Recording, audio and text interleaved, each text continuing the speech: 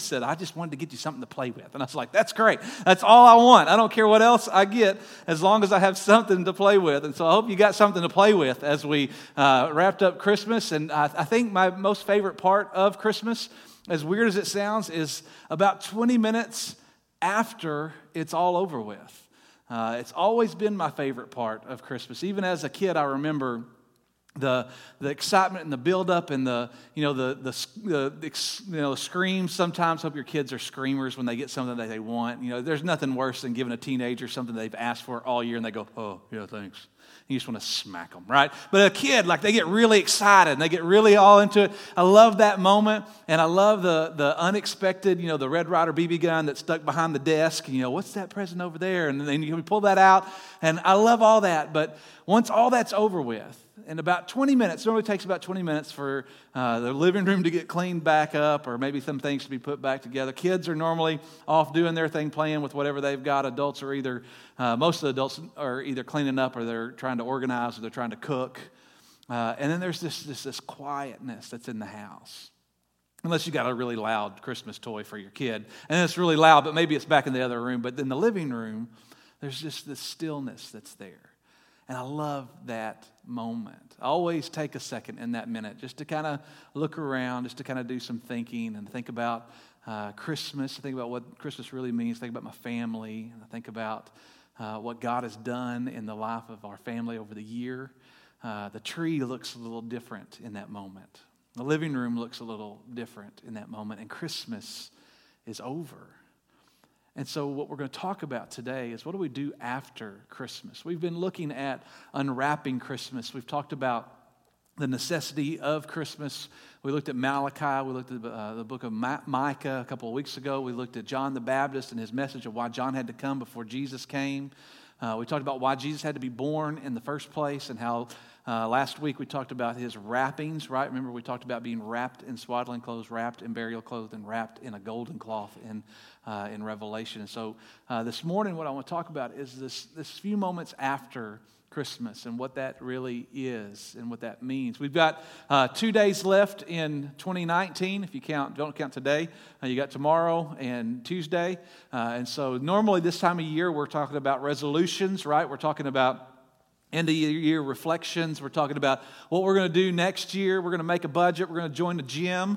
We're going to eat right. We're going to do all that stuff. So I'm just telling you right now, you got 2 days to eat whatever you want to eat before all that starts, because all of us end up saying on January the 1st, I'm going to start this, right? And we never say, I'll just go ahead and start it now. No, we're gonna wait until listen. I got 4 boxes of Christmas tree cakes in my house that have to be eaten between now and Wednesday, and so they're going to get hammered on over the next couple of days. I cannot wait to put the hurt on them. And so we've got these things that we're just saying, well, we'll wait until then to do. We'll wait until it's all said and done, and we'll finally get to doing all this stuff. But this one, what I want us to do this year, maybe above any other year, is I want us to be a little bit more thankful for these last couple of days. I want us to be more reflective in these last few days. And I want us to be aware of not only our spiritual blessings, but our physical blessings as well. That we would just take a little bit of an inventory over the next few days and begin to kind of see what all God is doing and what He has done in our life and what He could potentially do in this next year. We've just experienced this incredible celebration of God's presence on earth, right? We've just worked all the way through and unwrapped the necessities and all that kind of stuff. Now, what better way moving forward than to get into 2020 with this humble gratitude and this acute awareness of God's blessing? So if you've got your Bible, let's go to John chapter 1. We're going to be in just the 3 verses in John chapter 1. And this is after all the stuff that you think that we're going to read, right? John chapter 1, verse 1, you guys know this, starts with, in the beginning was the Word was with God, and the Word was God, right? We love that passage of Scripture. We preach that passage of Scripture on a regular basis because that is talking about the co-eternal nature of God and who Jesus is and how He's been there from the very beginning. We fast forward down through verse 14. It says, the Word became flesh and made His dwelling among us. That is what we just celebrated. That is Christmas. That's the message of Christmas. And that's where most of us normally just stop. If we're going to read just a few verses out of John 1, we go from John 1, 1 to 1:14 because it's incredible. It's fantastic. And I would say if you don't read anything, this has always been my passage of of thought when it comes to this. If you have fallen out of the habit of reading Scripture, if you've not read Scripture in a long time, and maybe that is your New Year's resolution, start with the book of John. The book of John is so easy to read, but it's so deep. It's got so much good stuff in it, and he hits you right in the mouth as soon as you start reading with in the beginning was the Word. But if you stop at verse 14, then you miss this thought of after Christmas, because in 14 is the Word became flesh, which is Christmas. But in 15, if you keep reading, after Christmas is about grace. John 1:15 says this, John testifies concerning him. He cries out saying, "This was he whom I said, he who comes after me has surpassed me because he was before me." Don't you love that statement? That's a great passage of Scripture. Very well written. He who comes after me has surpassed me because he was before me. This is John the Apostle writing about John the Baptist. Now, we know John's message from about 3 or 4 weeks ago when we looked at that. His whole message was, repent, for the kingdom of God is near, right? And he went around and told all those people that, and what he said through this is this incredibly insightful perspective in John 1:15.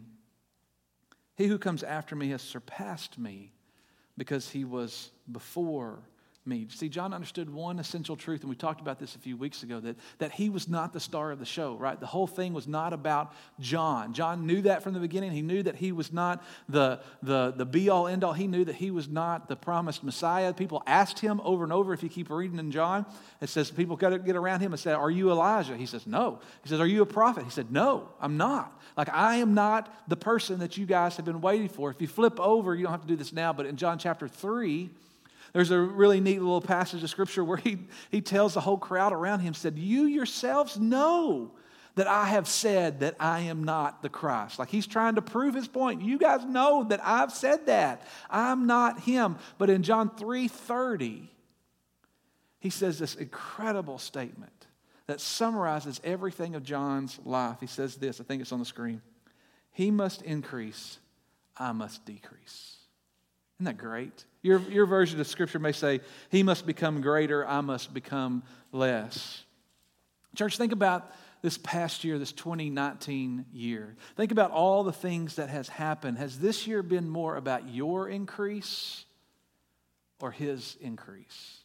Has it been more about your happiness, your fulfillment, your enjoyment, your pleasure, your vacation, your debt reduction, your schedule, your plans? Or has your wants and desires taken a backseat to His wants and desires? Have they decreased so that He can increase?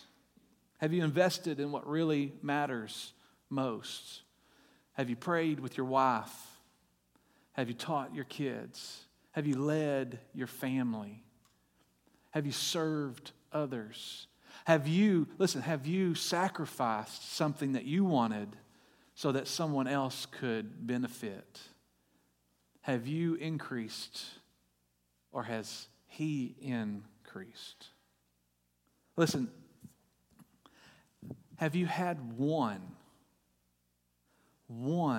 gospel-centered conversation where you shared your faith in hopes that someone that you were telling would respond and get saved? Have you had one conversation this year? Because listen, if you haven't, then what are we doing?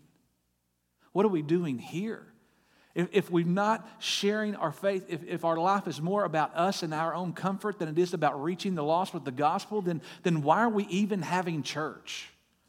Because the church is not about our personal satisfaction and our personal comfort. It's about reaching the lost with the gospel that has changed our life. If the baby changes everything and it's changed everything about you, then why are you not telling other people about it?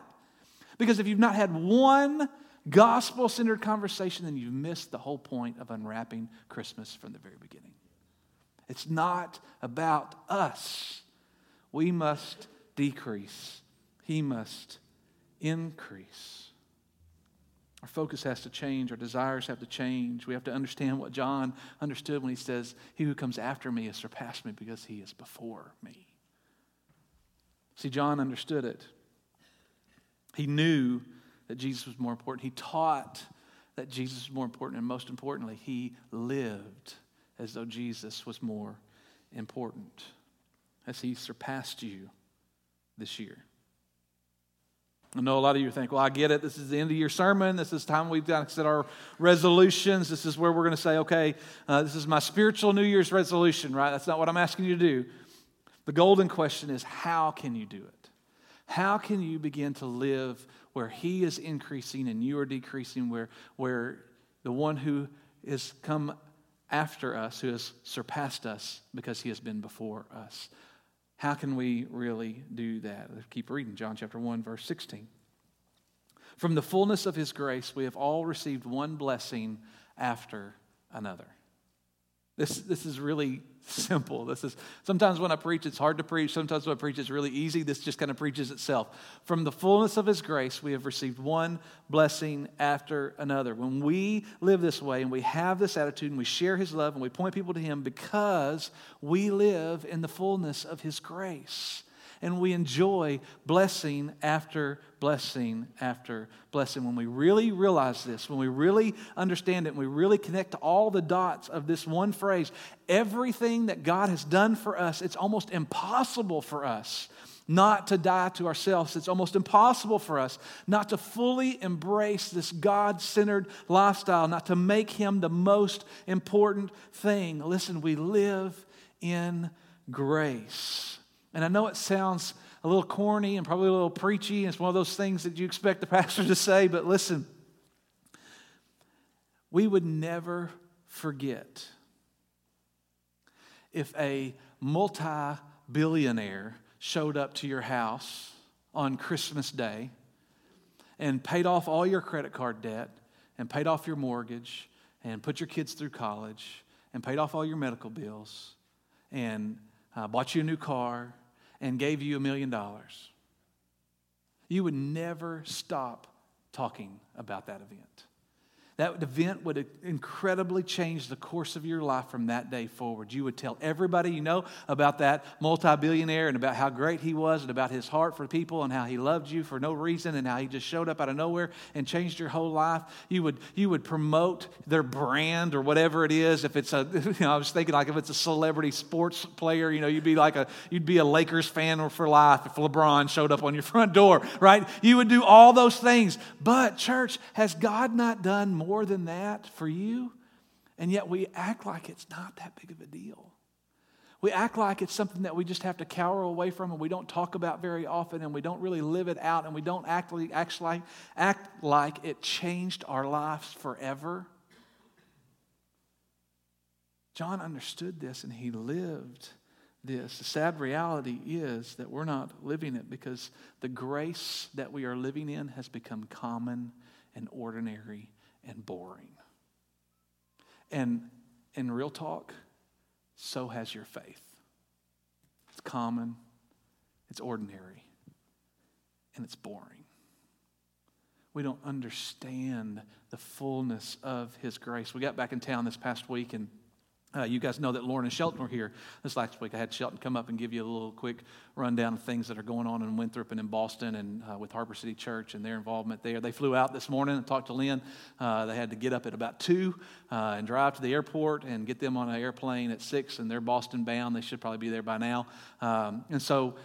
I had Shelton and Lauren come over this last week and just kind of visit with Jess and I and just kind of talk about what's going on in their life and how God's used them and how God's really doing incredible things through Harbor City, our partner church in Boston, and how and God's Spirit's really just moving in people's lives there. It's incredible. And here's what they said. They said the people who they are interacting with are primarily, the primary denominational religion there is Catholicism, it's Catholic, okay?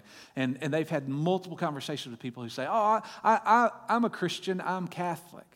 I'm a Christian, I go to St. Mary's, or I go to this, or I go to that, and they don't quite understand, they don't really connect the dots that just because they go to a church doesn't make them Christian, and just because they're Catholic doesn't necessarily make them Christian. And they say, I've grown up in the church my whole life, I've gone to church my whole life, but I've never read the Bible. It's never even been taught. And so they're introducing Jesus and grace and what real life and surrender looks like, and it's just blowing people's minds. And here's what somebody they said to them they just kind of were in this conversation, this spiritual conversation, and they looked at Shelton and Lauren and they said, you guys don't understand how lucky you are that you were born in the Bible Belt. He said, you guys grew up being taught who Noah was and who Abraham was and what all they did. You don't understand how lucky you are. And kind of the wave of that just kind of hit me. And I think Jessica was the one who said it. She said, yeah, they see it as lucky and we take it for granted. Because church, the most public spiritual battle that we've faced this year is whether or not we can pray at football games and whether we can have a nativity on the courthouse lawn. That's the most public spiritual battle that we've faced this year. Is that incredible? Here's what's gone on in Boston this year. In junior high, in the Winthrop City Junior High, all the students had to do a mandatory book report of a homosexual author who is sharing his experience about coming out. Not only did they have to read that book and do a book report on it, they brought the author into the school for a mandatory school-wide assembly where that author got on stage in front of all the junior high students at that school and said, quote, "You don't know if you're gay or not until you try it. So everyone should experiment with their sexuality to find out whether you are or not." That's what they're facing there. And we're lucky that we're born here.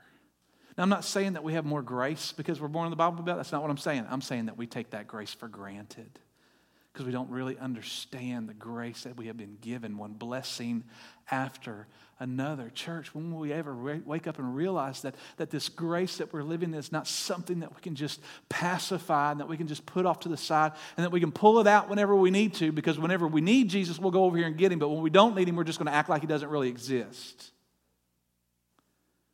Grace that we've been given, one blessing after another, we've got to stop taking for granted. Because when we force ourselves to stop and recognize those things, it makes us real small, right? It makes us feel that way. It makes us feel real small in the grand scheme of God's plan and who God is and what he's done. It makes us very humble and very appreciative. It makes us understand, 2019, our word for the year, we've talked about this, feels like 1,000 times, but I keep saying this word over and over again. It's intentional, right? Y'all, you've been around here long enough, maybe you've heard us say this.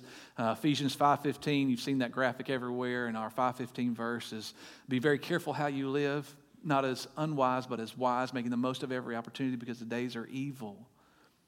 And do not be foolish of what the Lord wants, but know what the Lord's will is, right? We've taught this, we've preached this, we've taught this over. We've probably hammered that word into your head. Hopefully when you go home at night, the last thing you think of is intentional. I got to be intentional because that's the word we've used over and over and over again this whole year.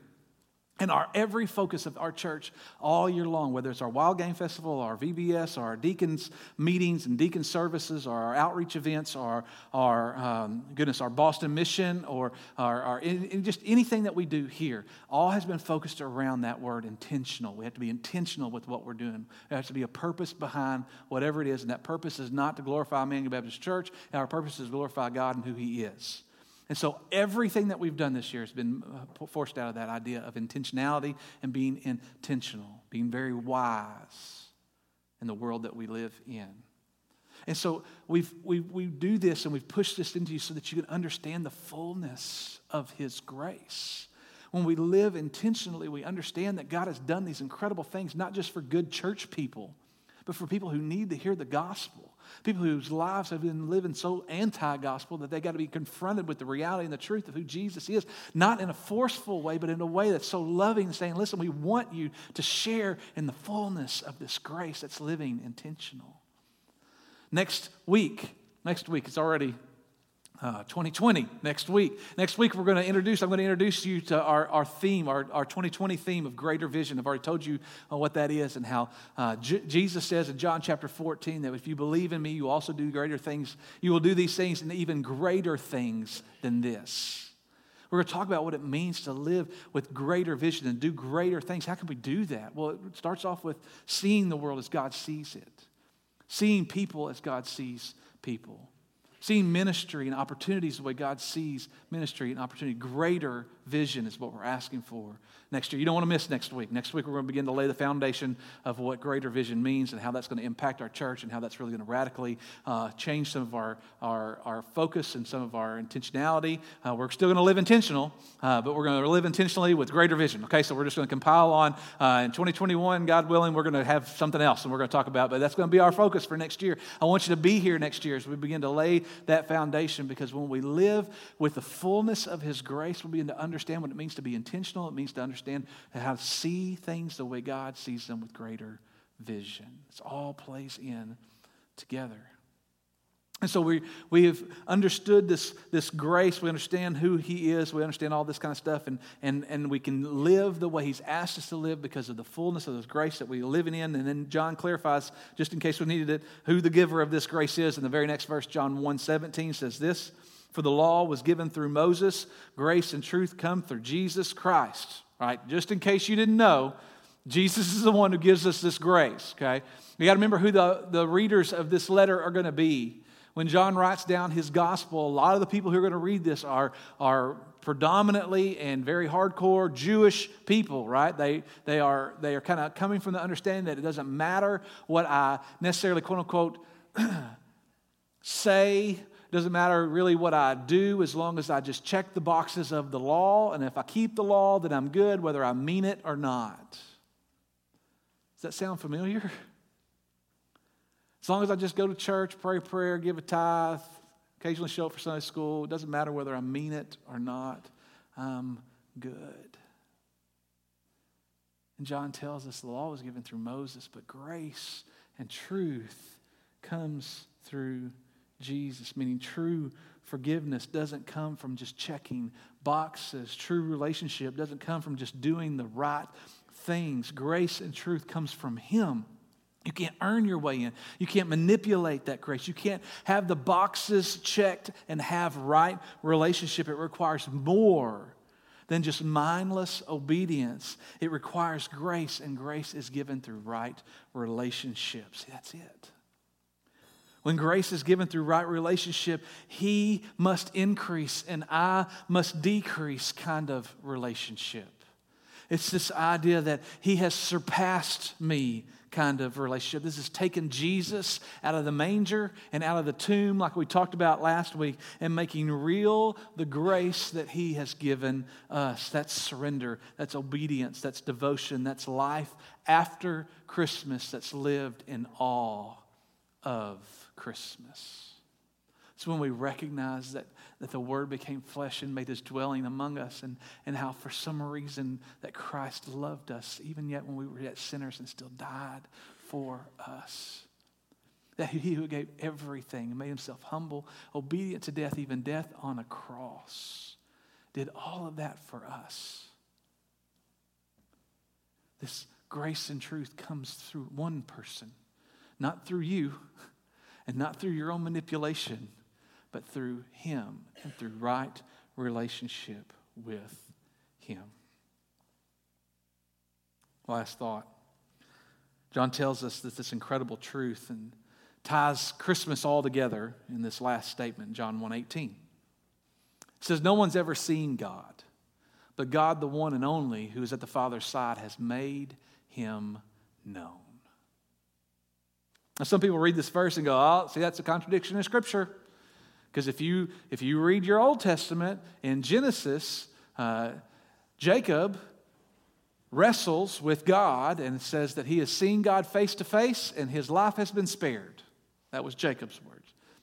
But if you read that passage of Scripture, Jacob wrestles with an angel of the Lord, not with God. Well, remember Moses in Exodus talked with God face to face as one friend talks to another. And so no one's ever seen God. That's not true. Well, if you keep reading in Exodus chapter 30, God tells Moses that no one can see the face of God. Surely he will die. And that when Moses does get to see God, that he's hiding in a cleft of a rock, right? And God puts His hand over the opening of that hole, and God passes by, and Moses is able to see the back of God. But he doesn't get to see God's face. He doesn't get to see God. And so when John writes this is very true. No one has ever seen God. We can't handle the presence of Him face to face. but God the one and only. Your scripture may say God the only begotten. Who's that talking about? It's Jesus, right? Who sits at the Father's side. Jesus has made him known. Now, this passage is very incredible because not only does it talk about how divine and holy God the Father is, but it also talks about God, the one and only. It sets up Jesus' divinity and says that he is obviously also divine. He is also God as well. And so he, the one and only Jesus, has made him known. So how do you live your life for God? It's very simple. You live in grace and in blessings by doing what Jesus did. He is our example. He has made God known. He has made the things that God requires and the things that God desires known to us. What did Jesus do? Jesus loved, Jesus served, Jesus obeyed, Jesus prayed. Jesus gave thanks. Jesus surrendered. He was humble. He was kind. He touched the untouchable and he loved the unlovable. He did all those things as an example so that we can do it. He did all those things as an example of what real and true and authentic faith looks like. Church, after Christmas this year and into this new year, why would we not want to make our faith as real as it's ever been? Why would we not want to make the most of grace that we've been given? We would not want to surrender everything that we have, everything that we are, everything that we hope to be to Him, who is supposed to increase. We who are supposed to decrease. Ephesians 3:20, I got it on the screen because I just want to end with this verse. It's a great verse to end with for the year. Paul puts this in incredible perspective, and he says, now to him who is able to do immeasurably more than we could ever ask or imagine. To him that can do immeasurably more. When we begin to live in this grace, when we begin to live in the understanding of the blessings that we've had, when we begin to live after Christmas with the focus of living out what Christmas really means, to him who's able to do immeasurably more, according, listen, to his power that is at work within us. See, he wants to do immeasurably more through the power at work within us. That we are his vessels, that we are his tools in his hands to do the work that he's asked us to do immeasurably more than we could ever imagine. But he's going to use us to do it. In 2020, this is not going to be a passive audience. This cannot be a passive faith. It's got to require action. It's got to require movement. It's got to require us to do whatever God's calling us to do because he's going to do immeasurably more than we could ever ask or imagine. The power at work within us. It's us that get to be the benefactors of that. Us that get to be the hands and feet of Jesus. Us that get to go and minister and share and love and touch and heal and pray for. And we get to witness all of that through the power of God working through us. To him be the glory, I love this, in the church. Not Emmanuel Baptist Church. That's not what it says. To him be the glory in Emmanuel Baptist Church. It doesn't say that. Warren, Arkansas, 71671. That's not what it says. I almost gave you Benton's zip code from years ago. It's not the church, this church. It's the universal church. It's us. Who is the church? We are the church. To him be the glory in the church. To him be the glory in us. Forever. Throughout all generations, forever and ever. Amen. Paul puts this incredible perspective into the end of our year. Where we want so much and we ask for so much, and we're trying to schedule out and we're trying to be so much better and we're trying to do so much better, God. Paul says he is able to do immeasurably more all of that. He's able to do incredibly more than you could ever even think of through you if you'll just let him. So, this year, is it going to be a year of your increase or a year of his increase? Is this going to be a year maybe you've done something that you've never done before? You fully just surrendered to who God is and what he has for you? Or are you going to continue to try to plug away at your wants and your desires? Is this a year that you can say, okay, you have surpassed me. I've given you everything that I have. You are the most important of my wishes and my wants, of my demands and my desires. You are above all of those things. Are you going to surrender this year? Because here's the great part. Unlike our New Year's resolutions that we're waiting 2 more days to do it today. You could do it right now. And here's real talk. Real talk, some of you in this moment are going, I'll start on January. I'll start in January. I'm going to do what I want to do for the next couple of days. Maybe I've even got a New Year's Eve thing that I'm going to do that are going to involve things that I know I'm not supposed to do. I'll start in January. See, God doesn't. It's almost ridiculous to think that God would have all this waiting for us and us go, give me 2 more days. I would never do that. That's like the billionaire showing up to your house going, I'd rather keep those credit cards. That doesn't make any sense. Why would we wait any longer than right now? It's our opportunity to really live out after Christmas in awe of Christmas. Would you pray with me? I'm going to ask you to stand. Ruth is just going to play. I'll be down front. Dustin's in the sound room, so it'll just be me down front.